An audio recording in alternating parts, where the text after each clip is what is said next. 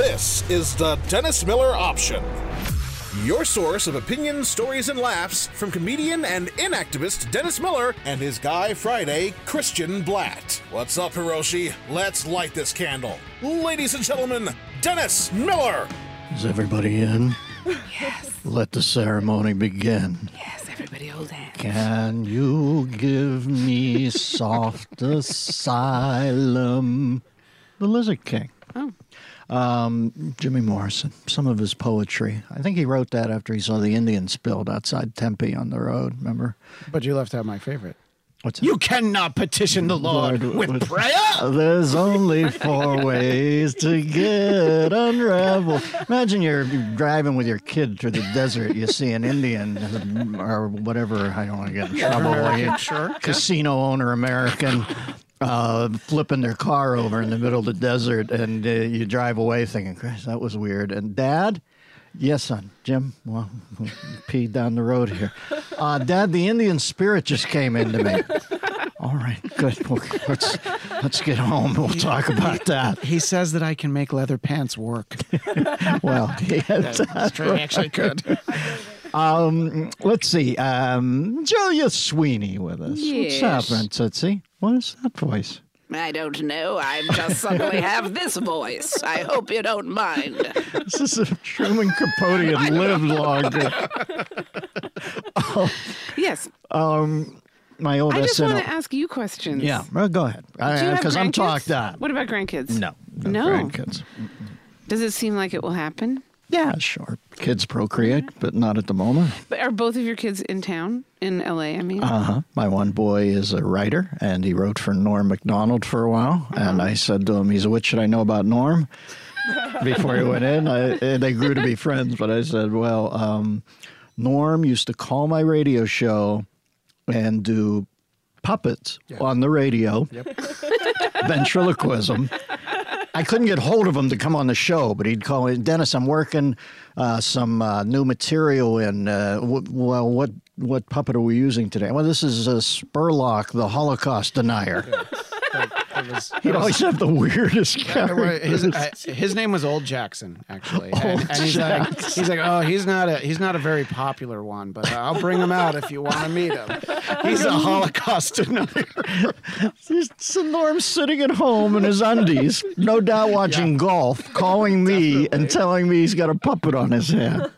You know what's funny about Norm, though? Did you Yeah, I have a kind of a little history with Norm. Not a history, like, person, you know. Well, hold it for one sec, because I did, whenever you think Norm's like the weirdest, I told you that my brother's son graduated from a school called Windward in L.A., and Norm's kid went there with him. And I went to my nephew's graduation ceremony and sat behind Norm one click over, and he didn't know I was there. And I got to see him in a completely unguarded way with his son. Oh. And he's like Patty Duke's father. You know, all that stuff with us where it's so, you know, Dennis, this is the Holocaust denier puppet. All that, I saw none of that. I thought, there's a whole secret world out there of Norm where he's just a normal cat. Tell me your history with Norm. Well, Did you guys date? No, not date. He good for he you, by was the way. he was mean to me in a terrible way. When his first show on SNL, there was a sketch, and they wanted to change something, and I didn't want to change it to that line. And he came up to me in the makeup chair and said, "Your problem is you're not funny. You're just not funny." He said that to me. I'd been on the show for 4 years. He was just started. I think it was his first week. Okay, there's a better part of the story. So then, of course, I didn't like him. Norman can be rough. I really didn't like him. And then I was about to leave the show anyway. I was like, just one more reason to get the hell out of here. Mm-hmm. And but I was very, very good friends with Laurie Jo Hoekstra, who he was always, very much. They're friends for years. I don't even know if that is the woman in his life, yeah, or is I don't actually even she's know. She's his handler, Lojo, as he refers to her. Lojo. And she's been with him for for a million years since back then at SNL in like '93. Yes, yeah. and I always loved Laurie Jo, and it was a very tumultuous friendship then, and I just really didn't like him, and then I left the show, and I just really didn't watch anything for years. But some people would talk about how funny he was, and I would see him occasionally, and I had a bias, obviously, because I had this traumatic thing. Then at the 40th reunion, Norm came up to me and he said, "I just have to apologize to you that was a terrible thing to do. I can't believe I did that terrible thing. And I said, oh, and then that meant a lot to me. And then after that, I could watch Norm stuff, and I realized he's hysterical. Okay, it was like I was able to emotionally let it in how great and funny he is. That's an interesting comment on there is some gateway to your sense of humor that goes through personal feelings. That's embarrassing because it's very narcissistic. But that's everybody, though. I mean, like... Christ, I can't tell you how people just hate my humor now, and I think, that's a pretty good joke. And I try to figure it out, like, sometimes, where somebody will over-like a joke and somebody will under-like a joke. And I'll see the finer gradation that was a decent joke. It probably should have hit right in here.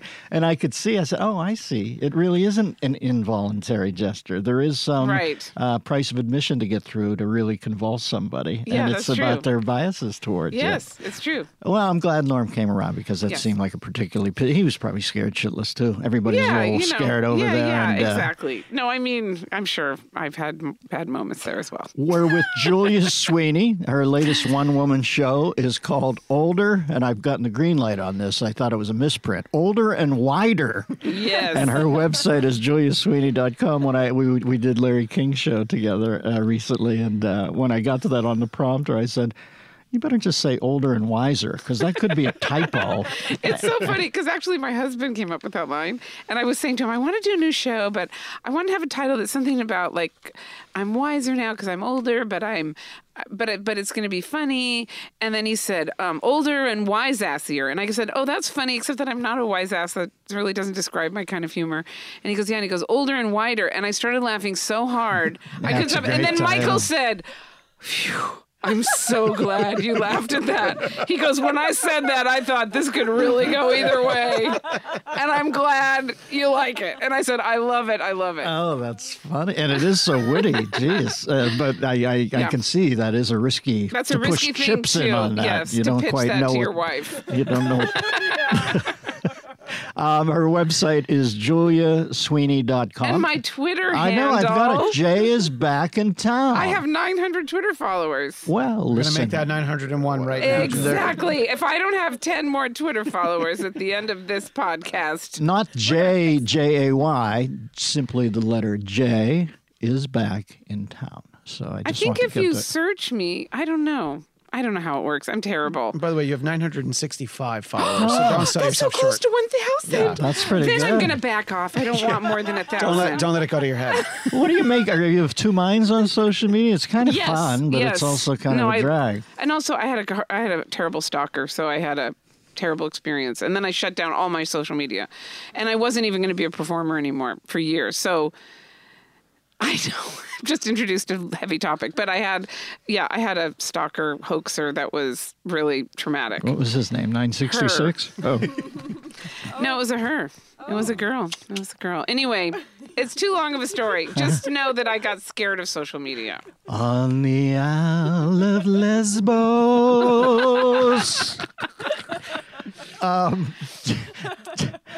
Julia, I guess this is so weird because we just talked. Right. I try not to act like I'm in some alternative space with people. I just did Larry King with Julia. But it is a different audience. But some of the stuff was so interesting. We can do it again. I don't mind. I'll have a different answer. How about that? There you go. I'll find out everything I thought was sincere and there was just well acted. You're a different person every minute. That person I did that interview with 10 minutes ago. You've evolved. I have see completely that. different feelings about everything now. I'm not fishing here about us meeting, but when you first got to SNL, I remember when I first got there, I walked around in a bluff mode the whole week, acting like I knew what the hell had happened to my life, but I was scared shitless. How were you when you first got there? Okay, when I look back on it, I don't even think of that person as myself. Yeah. I think I just thought, yes, this is what's happening to me, and it should happen to me. It wasn't like arrogant, but it was just like, I remember feeling, this will make me seem like a crazy person maybe, because it wasn't like I wasn't humble. I was totally appreciative to be there. Mm-hmm. But I felt like this was the job that used all of my skills. Right. You know, like there wasn't anything I'd done in my life that couldn't feed into this job. Good impressionist on your audition tape, but plus also, character and work. Writing, and also thoughts about the world, like everything, you know, even my accounting. Even my accounting background. cross-collateralized for Columbia Pictures way Yes, back in the that's heyday. right. Way back in the day. Frank Capra had lost it all in Atlantic City on 5 consecutive hands of pie gallon. She refeathered the nest. Exactly. Tell that story, because we didn't really have time. Okay, so I worked. Well, wait, finish SNL, then we'll get the Capra. Yes, come on. Because I know the people want to hear the accounting stories. That's what they listen to you for. It's a story to me. At SNL, no, I felt. I just felt like yes, Where you should be. yes, I should be. I didn't feel like I shouldn't be there. I didn't have insecurity like that, but I also didn't have arrogance. Right. I just felt like when I hear other people talk about feeling like a fraud, I never felt that way. And I'm not saying that as a bragging thing. In some ways, maybe I should have felt that way, but I didn't feel that way. Oh, I it sounds felt like you set a nice base. It sounds like there was a book in the 60s called The Peter Principle. Oh, yes. And it says You rise to your people's level sweet of spot incompetence. is, Yes. And it sounds like you had established a sound base where you were not egotistical, but rather egocentric. Well, yeah, maybe that. And I felt like, things could go wrong and I could be off of here in a minute, but I felt good about it. I felt really happy. It's ironic that you had this sort of pragmatism pre all these things that happened to you. Yeah. And this, I mean, I think I was a stoic and didn't know it. Because now that I really read a lot of Stoicism philosophically, I realize I had that already. Like a lot of it is very familiar to me. That's just part of my personality, which is good. A lot of it isn't that I need to learn, but some of it, thinking, not catastrophizing, like not being worried things are going to go bad, but just knowing that really bad things could happen at any minute to you or everyone or anything is a very practical way of going through life. And it really does mitigate a lot of hysteria. I think I told you that Marty Short told me he was always the most happy elf. And God knows Marty's had trouble visit his life, the ultimate trouble. He lost his beloved bride, Nancy, but he's always so ebullient. And even now, as he's healed up again, he's back to that. But obviously, you get caved in by that, the loss of your spouse. But I always said to Marty, you're so up and happy.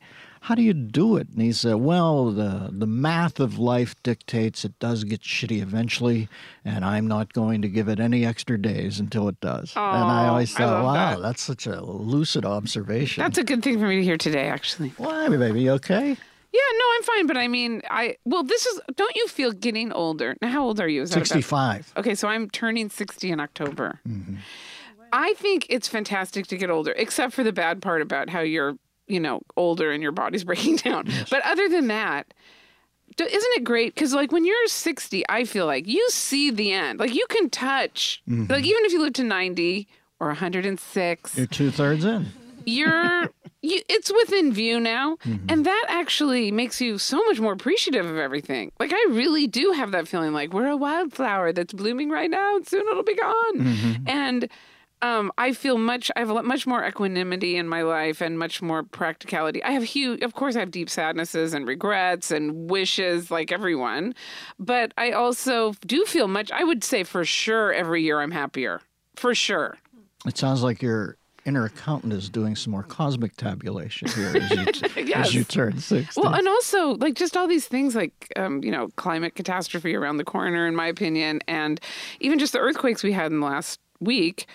Man, it really can all be gone. Like this is a very special, we're in the Bell epoch of our lives and maybe in the era too.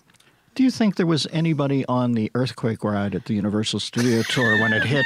And did they think it was the ride of the lifetime? That's so funny. Oh my God! Why aren't you at the Comedy Store tonight? That was one of my first jokes. Just already. I took his stage time, and I'm not giving it up. Sorry, Dennis. Yeah. It's just like you're sitting there, and this is so real, honey. Look at that paper mache beam coming at me, and it just cleaves the guy's fucking head off. And the wife goes, "Is this part of the ride?" But Dennis, there did have to be somebody on that ride at that moment. I know. And God knows I was on, I had a mako shark gnawing on my right leg at the exact moment Bruce from Jaws came up on the other part of it. A little less than a 7.1 quake, but nonetheless, it was troubling for me. Tell me about the groundlings. I always get good groundling stories from my friend John Corbett, who was worked the light booth. Yes. Oh my God. Isn't that funny that John's such a dashing leading man? I go, what's your first break in show business? He said, I worked the lighting booth at the Groundlings. That's true. Oh my God. Well, I was an accountant, as I said, Right. and I had been working for a few years, and I knew to get ahead. They came to me and said, we could promote you, but you have to have an MBA or a law degree, so we could even help you pay for it. So they were enthusiastic about me. And I had this real existential moment of like, yay, except I don't really like accounting. You know, like I'm good at it, but I don't like it. And also there was only 2 weeks of vacation here. I couldn't handle that. The whole idea that you go to an office every day and you're just there and you get this teeny vacation. A little too strict, or way too strict. Yeah, and then I'd have to visit my parents in Spokane, Washington. Like I could never go anywhere. Okay, so I thought I was funny in college. I liked to be funny, and I did a kind of stand-up thing at my sorority. It's embarrassing now to even think of that. And I thought, well, maybe I'll just take a class. And I read a review of the Groundlings Sunday show, and at the end of it, it was in the LA Times, it said they also teach classes to non-professionals. And if they had not said non-professionals, I would never have gone there, ever. So I went to the Groundlings, I signed up. I had this great guy, Randy Strong, was my first teacher. I still had never seen a Groundling show. I just was signing up for the class. And it was like there was lawyers in the class, people who just wanted to learn how to improvise better for their careers. It wasn't to be a comedian. And really, I loved it so much. It was insane and frightening how much I loved it. Like, it was like, you know, when you find your thing. Yes. But, by the way, I wasn't even that good at it. You know, like, you can find your thing and not be good at it, okay? And that's an interesting, I hadn't thought of that, but it's very true. It isn't really correlated with ability. Yes. I mean, because you get the ability because you like it, but you still have to put in the hours to get good. You know, like, you don't just come good. Yes. And there was 2 times in that first class that I drove into the parking lot and didn't go in because it was so powerful for me to just be in the room with these funny people. And then at the end of the session, Randy said, you're really on the cusp of somebody I would pass or not to the next level. But by the way, I didn't even know there was another level. Like, my naivete. I was like, oh, there's another level? Oh, there's a pass? Like, I thought it was just a class. Okay.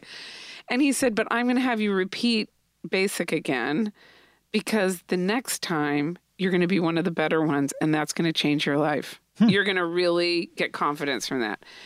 The next class, Phil Hartman taught me, and he was such an incredible teacher. My head exploded with the way he could, because not very many comedians are funny and can understand the workings and mechanics of why they're being funny, like Phil. Like, he would do these exercises where you take a member of your family you know really well and a Warner Brothers cartoon character that you like, so like Bugs Bunny and your aunt, and really intricately marry those 2 things and come up with characters that way. Like, just blew my mind. Like, that there was a method to the madness of comedy I couldn't believe. And that's how it all started. And the Groundlings is still like my home. And I'm still doing improv shows there. Yeah. Yeah. I never had the ability to do that. Isn't that funny? I can talk about things and go off on tangential things. Right. But Lauren would take me the first year I was there. He'd take us over to do improv classes. What? Really? Yeah, all of them. And, you know, Phil wasn't there yet. So, but it was Robert Downey Jr., Anthony Michael Hall, Randy Quaid, Denitra Vance. Lovitz was great at it. And it would get to me, and I'd get one line out, and then I would default to Arcania or an odd reference or a witticism or an attempted witticism. Yeah. And John would always say to me, you don't have to try that hard. And that must be great moment when that bulb goes on. Well, especially for me, because I'm actually not witty. I'm not a witty person. My husband is actually really... Well, and I'll say older and wider. Yes, but not only that. My show, I would say at least a third to half of the laughs in my show came from him. He's got this... He's a scientist, actually, but he understands the algorithm of comedy. But he doesn't have what I love, which is, what if this character was stuck in a room with this character and they couldn't leave each other? Like, that's what I think is funny. But I don't think of funny lines. But I love it. I love it. So it's kind of great that I'm married to him, because he's always saying, you know, it would make it better. And he has a great idea. It's perfect. He comes in with the flourish after you lay down the base coat. And that's all, you know, we've been together now almost 13 years. And this is only in the last year and a half that I realized how funny he was. And he would come to when I was working on Older and Wider, this was at Second City in Chicago. I worked on it for 6 months there every Sunday. He would come with a little notebook and write down ideas for jokes. And it was so funny. Like he's like a real scientist. Like this What's his branch? His biophysics, and he makes a camera that use X-rays as a light source to shoot through crystallized protein molecules. Bob Crane made that. Oh, God. That's a good joke. I'm going to tell him that when I get home. Yeah, he makes a very high-end camera that looks at the structure of matter through protein crystals, and they're used at synchrotrons around the world. So his cameras are like at Stanford and in Lucerne. Well, when you lost like your religion, and you told me that on the Larry King show, that you're an atheist now and you were raised Catholic, but when the curtain came down, I love the fact that a physicist began to be catnip for you. Oh, yes. That's what you're actually, we met a little bit because of Letting Go of God, because his brother wrote me a fan letter, the headline of which was Desperately Seeking Sweeney in Law. And he said... Sweeney in Law. They are clever. Yes. He said... I'm writing to you to propose marriage to you on behalf of my brother, who doesn't know that I'm writing to you, but he's a scientist who lives in Chicago and describes what he did. And his big deal breaker with women is they can't be religious in any way. Personally, I think that's a little harsh, but everyone has their deal breakers. That's his. And then it went on. It was a very, very funny letter. I read it. I was working on Desperate Housewives at the time as a writer. I read it to the guys next to me in the office next to me, and we all thought it was funny. But then I thought, like, as a fan, I'm not. So I didn't respond to it. Months went by, and I was in New York doing Letting Go of God, and I came out, and this woman said, a friend of mine wrote you a letter proposing marriage on behalf of his brother like 6 months ago. And I was like, oh, yeah. And she goes, I just want to vouch for those two brothers. I've known them since high school. They're really funny. You should write their brother. And I was like, maybe I will. And she's like, you should. I was like, maybe I will. But I didn't, because it's weird, right? It's weird. It's this weird. Was meant to then happen. It was almost a year later. I was doing the show here in LA, and I came out, and there's this handsome guy waiting, and he said, I wrote you a letter like a year ago proposing marriage on behalf of... And I was like, oh, yeah. And I was also in the middle of an icky flirtation that I knew was going nowhere. And I was like, well, maybe I will write your brother. And he was like, no, don't write him because he's an asshole. And as soon as he found out... Yeah, I know. And he goes, because when he found out I wrote you the letter, he got so mad, it escalated, and now we're not speaking to each other. So I was like, what? And he goes, yeah, it's like been a whole family thing that I wrote this letter. So I went home, found the letter, wrote to Michael. And so the purpose of me writing it was just like, don't be so mad at your brother. It's okay. It was a very well-written letter. And you know, let it go. And then, by the way, what kind of science do you do? Okay, a little flirty. Okay. Then he wrote back 3 days later. The subject headline was, I am mortified. Then it was like, when I found out that my brother had written you that letter, I just hoped you had some efficient assistant who would delete a stupid letter like that before your eyes ever went on it. And then it was like, sincerely, Michael. And I was like, Betty, I'm a hot chick. Ask me some questions. Right. So then I said something back. He said something back. We started emailing back and forth. This went on for a while. Then I was like, you know, this is just a good story.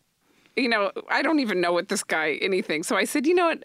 I don't want to keep this emailing thing going. Next time you're in LA, let's just have lunch. And then he wrote and said, well, I never go to LA. And then I wrote back, okay. Now, knowing him now, it's so hilarious and so in character. Okay.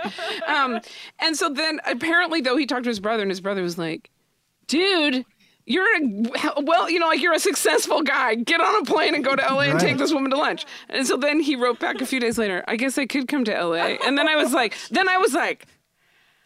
oh, like when? And he's like, I don't know, tomorrow. And then I was like, oh no. Too soon. Oh my God. So there was many hiccups along the way. I was like, okay, we're meeting at a restaurant, and I don't want you to know where I live. And then, we arranged a phone call. So I heard his voice for the first time. And I said, well, I don't want to tell you my address. And then I hear click, click, click. Okay, but is it blah, blah, blah, blah, blah, blah. And I go, oh, and he goes, oh, I would never go there. I just want you to know it's very easy to find your address on the web. And I go, oh, it is. And he goes, yeah, I mean, you know, you should take care of that, you know. And then I was like, yeah, that's terrible. God. So we finally have a date.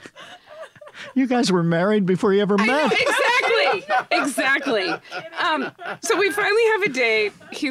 unbelievably great. He's charming and funny and sweet and brilliant and... Boy, you got to follow threads, don't you, in my life? Because they said God, a it was bunch of just ways like- to not happen. No, I and- know there are so many ways, and I really feel like he's really like a diamond that I found under a rock. That's how I feel. Like, how is this man available? How is this man You available? went back to Chicago, right? So we to got live? married 2 years later. I In had a fever, hotter than a pepper sprout. And I had already, as a single mom, I adopted on my own. I adopted my daughter from China when she was 18 months old. She was about 6 when I met Michael. She was 8 when we got married. He adopted her. And as I like to say, he came to me and said, if you are willing to come to the Chicago area for 10 years until Mulan graduates from high school, I can be their breadwinner. And I realized for the first time in my entire life, someone was asking me if I could be the bread eater. And I love bread. Thus older and wider. Okay, I just have to tell you that's Michael's joke. The bread eater. He goes, "You're the bread eater." And then now That's clever. Michael's retiring and I'm working. Actually, I'm on 2 series right now. We could talk about that. Tell me. Okay, I but love anyway. it. Now, I hope that whole last 12 minutes is in a show. No. The very, Oh, Julia, jeez.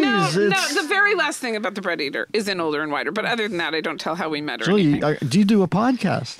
No, I want to do Oh, one. you have to do was this. I was Okay, already but thinking I need the to email you. podcast Kristen, I can you want tell her to do, who- no one would listen to, and I keep trying it out on people, and everyone goes, "Yeah, I'd never listen to that." Why, I literally why don't know wouldn't anyone. you just talk like you just did? Well, I want to talk about Catholicism. I understand, but I want it to be all about can't you make Catholicism. it a pastiche? I mean, that story was just electric. I mean, it's the starting point from the story Well, is you not being like Catholic even Billy anymore. Corgan liked it over here in the corner. Billy Corgan, that's He good. gets that a lot, actually. I want to do a podcast called. Michael actually came up with the title and the byline.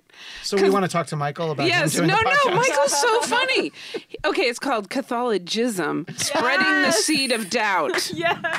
Come on, Catholicism, spreading the seed of doubt. Lindsay's a good Catholic schoolgirl. She loves it. Can I please She be wants your to- producer? Please. No, okay. This is first of all, I go to church too. I go to Catholic churches. I think you should become an atheist and stay in your religion because This is not a. Would she not be perfect at this job? No, because I think there's so much good to come out of organized religion, and there's so much benefit to it. Just because there is no God and all those stories are fake, why should that mean that you not go to church anymore?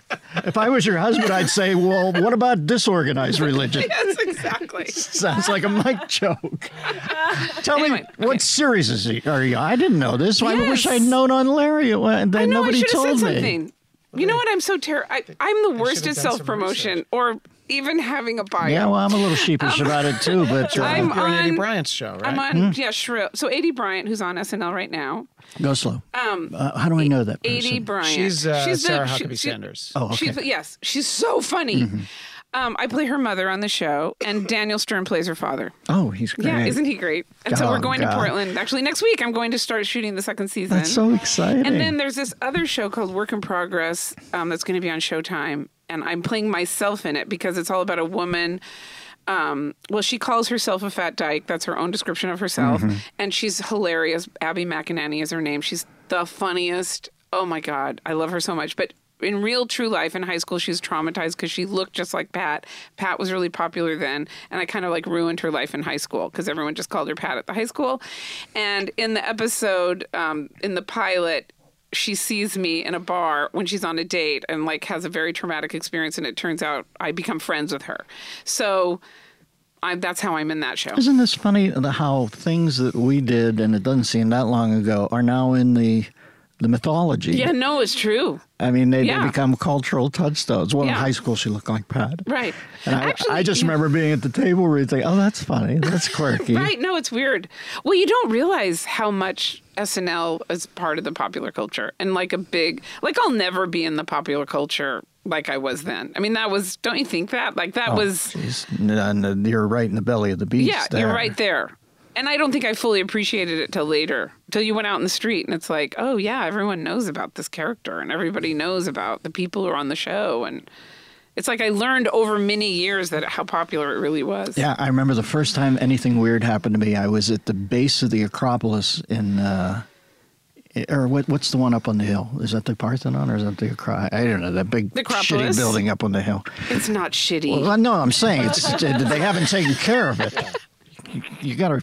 Have you tried to connect to the Wi-Fi? Put some Homer. Connect to the Wi-Fi. You got to be more sympathetic towards the Acropolis. You got to put some Homer Formby products on it occasionally and keep it moisturized. But I'm standing down at the bottom, and this super cool cat who looks like Francois Truffaut or Philippe Junot, who was married to Princess Diana. You know, very cool looking European cat, pulls up in like a red Peugeot. It's a convertible. And he pulls up to a stop sign. I'm standing there like, oh, goofy. I probably had shorts on and a band lawn or something, quintessential American. And I'm, gym shoes and crew socks. And I'm about to go up to see the building. And he looks over at me, and then he starts to pull through the stop sign. He stops. He takes his shades down. Very cool. And he looks over at me and he goes, I'm doing on radio, so you can't see it, but the flourish I did at the end of the news, he looked at me and went... And I can't believe it was the coolest moment. I'm in Athens, and a guy knows how I sign off the news. It was how great is that? Yeah, it was a big thrill. You really, when you're in there, you're in the fire every week. You kind of know what's happening out there. But I remember everybody has their thing. I went to dinner one night, and I'm sorry, you'll love this story. I love to hear. Shatner was the host. This is before I was there. Yeah. Well, I realized what an odd dilemma Bill Shatner's life is, because he fancies himself, and he was quite a good actor when he was young, when you see him in that Twilight Zone segment. Yeah. Or there was also a movie he did with, who was the cat who never paid anybody money, made cheap films all his life? Roger Corman. Oh, yes. He did a great Roger Corman film about racism in the South. He's quite great in it.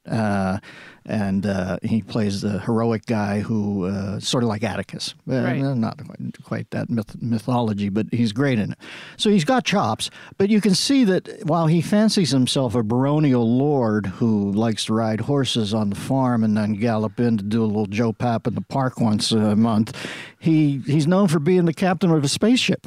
So Dana and I go to dinner with him one night. We go out into 30 Rockefeller Center. It's one of those nights where it's a summer night and you realize the entire world is alive, and we're going over this steakhouse and it's kinetic, people moving, and he is shutting it down, man. I'm talking about people stopping cars and Captain Kirk, and they all know him, but they know him as Captain Kirk because they're seeing him. Yeah, like they're blown away, and I can see what an odd life it is for him, because he is half throwing up the Vulcan live long and prosper thing. He doesn't even bring it above his hip, and I go, is that all you give up anymore, Bill? You don't even, like people go, hey, Captain Kirk. The insiders would go, James Tiberius. And he would just pull his hand up and go like this. He wouldn't even split the two fingers on the left hand. He'd just throw him that. And I go, is that all you give up anymore? He said, what do you want me to do? I'm not Kirk. And I said, yes, you are, even as you deny your Kirkdom, you're Kirky. He gave me that look with his hands like, okay, but this is my question. He could have disguised himself. I mean, he could have worn a hat and changed his expression or wear some glasses. Like, Christ, he had a rug on that looked like a fucking tribble. No, but what I'm saying is, I think he wanted to be recognized. Well, but maybe, I don't know. You have control over that. People have control over whether they're should recognized. Have he wasn't haunted by being known. He was haunted by being known as Captain Kirk. Right. That's all I'm saying. But he wasn't completely. So if everybody been yelling T.J. Hooker, he would have been like, yeah, those are my people. Well, just think of the Big Bang Theory Sammy actors. Joe! But I mean, I think there's these certain accidents. You can be a great actor or not a great actor. Something happens. You're in a show that goes, makes sense to go, and then you're that character. I mean, that's it. That's it. Well, believe me, I'm a strict adherent to that, because I never see showbiz as the far shore. To me, it's a lily pad. Kind of a fun one, but kind of dangerous if you slip. Right. I'm always looking for the next dry pad to hop over to and get over there incrementally. So I've never had any delusions about show business. I've had fun with it, but I know it's bullshit too in a lot of ways. But I love that about him, though, and the night and everybody recognizing him and him having such conflict inside about it. Yeah, it was weird. But he had gotten it down into just keeps moving like that. And then we ran into O'Hara and had a green drink. We're talking to Julius Sweeney. By the way, Yes. speaking of SNL, I'll be performing. Walter Brennan has walked in, ladies and gentlemen, from the You real ever been McCoys. stung by a dead bee? That's my Walter Brennan. It's not very good. No, it's the best. Ever got It's stung by the a dead best. bee? Peppino. I remember when Peppino wanted to become an American citizen. That was their field hand on the farm. He had to memorize the fucking Constitution. Was that brutal? He had to go, and they didn't think he could pull it together because he was cleaning the silo all day or something. And then he stands up in front of the... It's funny when you watch those old sitcoms, like you'll see people turn up. I remember watching one night Andy Griffith's show where it was 11, Aunt Bee had jury duty, and 11 people wanted to do this guy in for stealing a TV set out of a store window in Mayberry, it was called. And only one Aunt Bee held out. And you don't see the guy. He's peripherally in the thing, but he's just the defendant. And then at the end, he comes up to thank her, and it's Nicholson. With his hair, he leans in, and he might as well be Jake Gittes because he leans in. He goes, "Thank you, Aunt Bee." Oh my God! And she said, "Well, I always thought that you were innocent from the very beginning." That was the energy. It was like where Wow. worlds collide. Who would think? Oh my gosh! Yeah, everybody's got to make a buck at the beginning. Speaking of it, and speaking of SNL and making a buck, David Spade and Nora McDonald, who turns out to be a good guy, and I are performing at the WinStar World Casino in Thackerville, Oklahoma. Oh, I'm coming for sure. It's around I an spent hour summers north in of Dallas. Thackerville. Well, listen, you've always had the house. I know you and Kate Hepburn like to get out early and Yes, swim in the that's cold right. water, and then you No, but she's Connecticut. I know, but I always loved that the first thing she would do is go out and dive into a dangerous body of water when it was 32 degrees and earn her Kateness. Thackerville, Oklahoma on Friday, August 30th. Oh wow! Now listen, you were talking earlier about the 40th anniversary. I want you guys to start including me in these shows in the casinos. Well, listen, Come on! I did a show. You need a girl in there. I can talk above the ching chang of the casino sound. Ching Chang. You remember Dana's character? No, I don't. I don't think he did it anymore by the time you were on. Oh, he can't do it. He couldn't do it today. Not today, no. He played the sweetest guy who looked like Jerry Lewis pre-Elixir and Nutty Oh Professor. wait, I think I do know this character. And he ran a pet shop. Yes. And people came in to buy the chickens, and he hated the chickens till somebody came in and the doorbell rang, and he would show them the chickens, and then they would want to buy a chicken, and then you'd find out he had a name for each chicken, and they had a cantankerous relationship, but he loved them. And it always ended with him looking up at the people, "Are you sure you won't buy this?" "I'm sorry, I know it's the end of the world. If you're Asian and you're on a ledge, I'm sorry. This is the character." And you don't want to buy this. "Chicken make lousy house pet." That was the tagline. And we were talking, I talked to Carv the most, and I was saying, Really? if you did Ching Chang today, brother, you would be in Yeah. you'd be in the blocks in Town Square, man. They'd have you in there like the witches in Salem or something. But at the time, it was a sweet character. I choose to remember it from those times. I think we have to just say what happened in the past happened in the past. There's some new rules, and if you start doing that now, you're in trouble, but not litigate the past. Right. Would that there were some new rules, but there is a entire code of Hammurabi, it would seem to me, of new rules. Christ, it's a minefield out there. agree. I just end up not talking to people. I look. Really? I don't. What do you mean? Why? For what reason?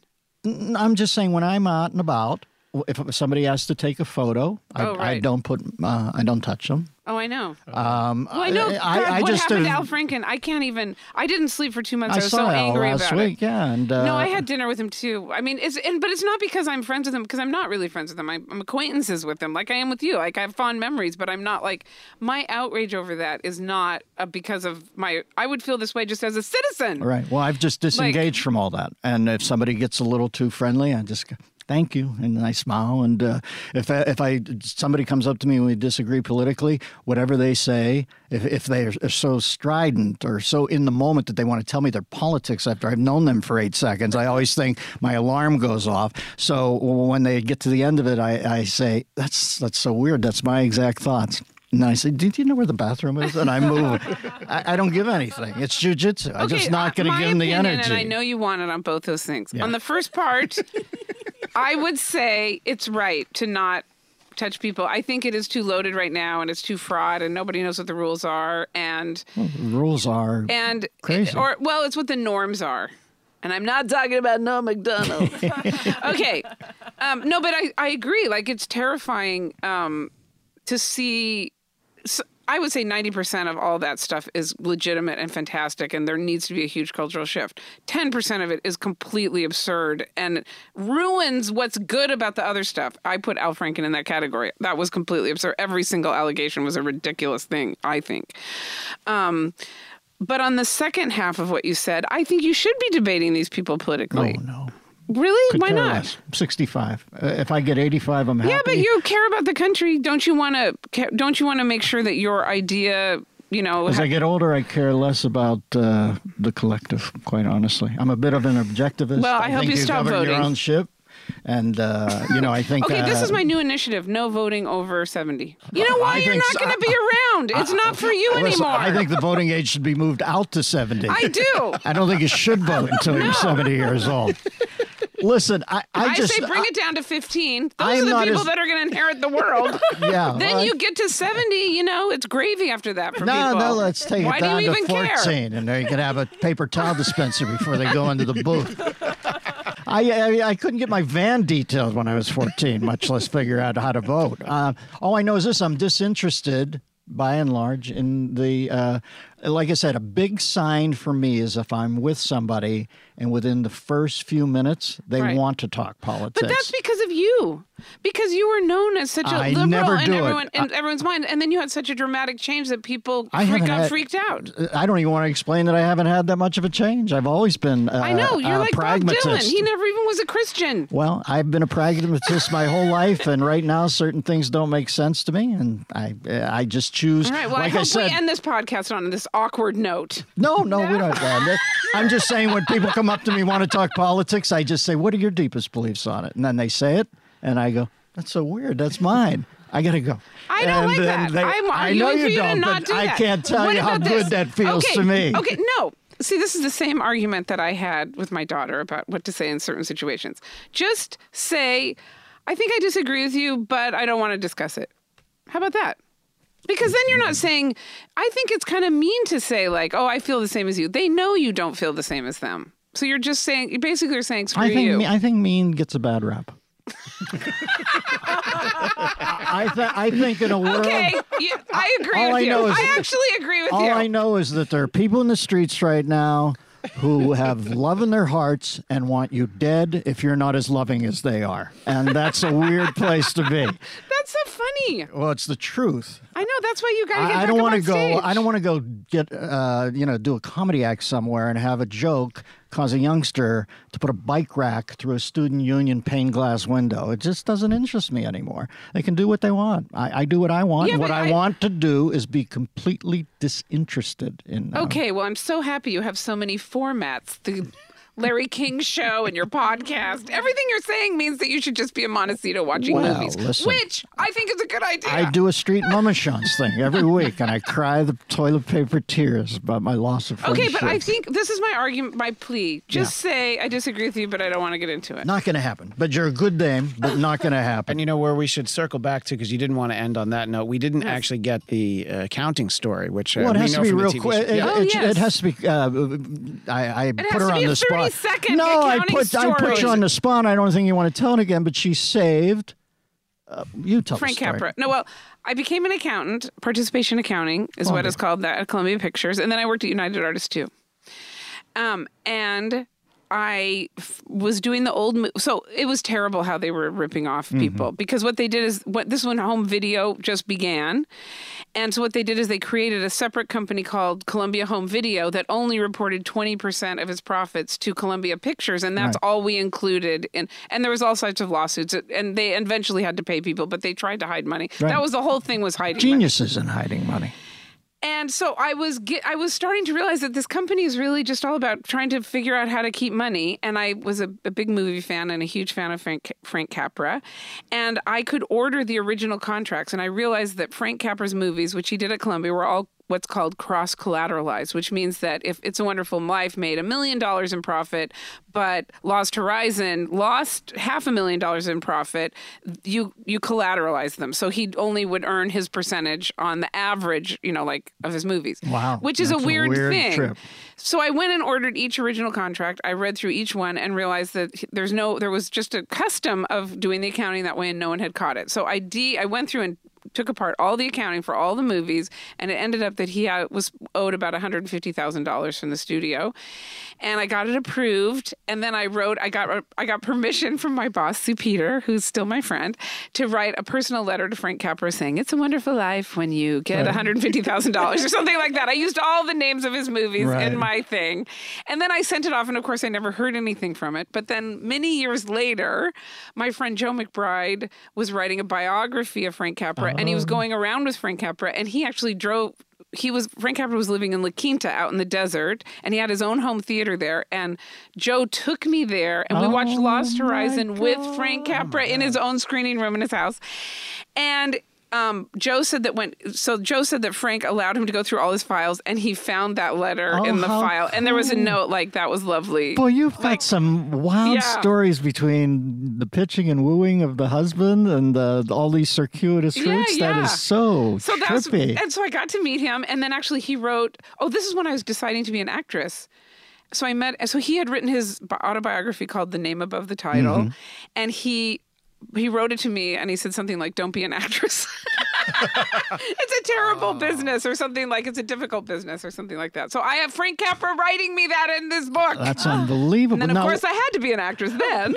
There's no good Prince of Lost Horizon. Did he have one? There's scenes that were not taken care of. That's right. And they had to splice it together. Stills. I think it wasn't that great. Like there were things missing and so stuff he like didn't that. have it. So I think I think one of the reasons we watched it was for Joe to see it, but also to see what was left. Like how could they preserve what they could find? Yeah. It's funny. There's a couple of films like that. Star is Born with James Mason, Judy Garland, and Lost Horizon. They have to do these awkward, South Park edits where they just cut out. where they. I just recently watched A Star is Born again because when the movie came out, I wanted to watch all the Star is Borns, and that's the best one. Yeah, when she's singing, when he comes in and he sees her, that's one of the great. I'm gonna start crying. The world takes my breath away. Oh my God! And the easy pianist, he's not trying too hard. He's definitely accompanying her, but he's got a little bit of a crush on her. But all of a sudden, the big movie star just moved into the room. And also, she's so magnetic. I mean, she's just a star. Who's playing her now? Somebody's playing her. I saw. Renee Zellweger.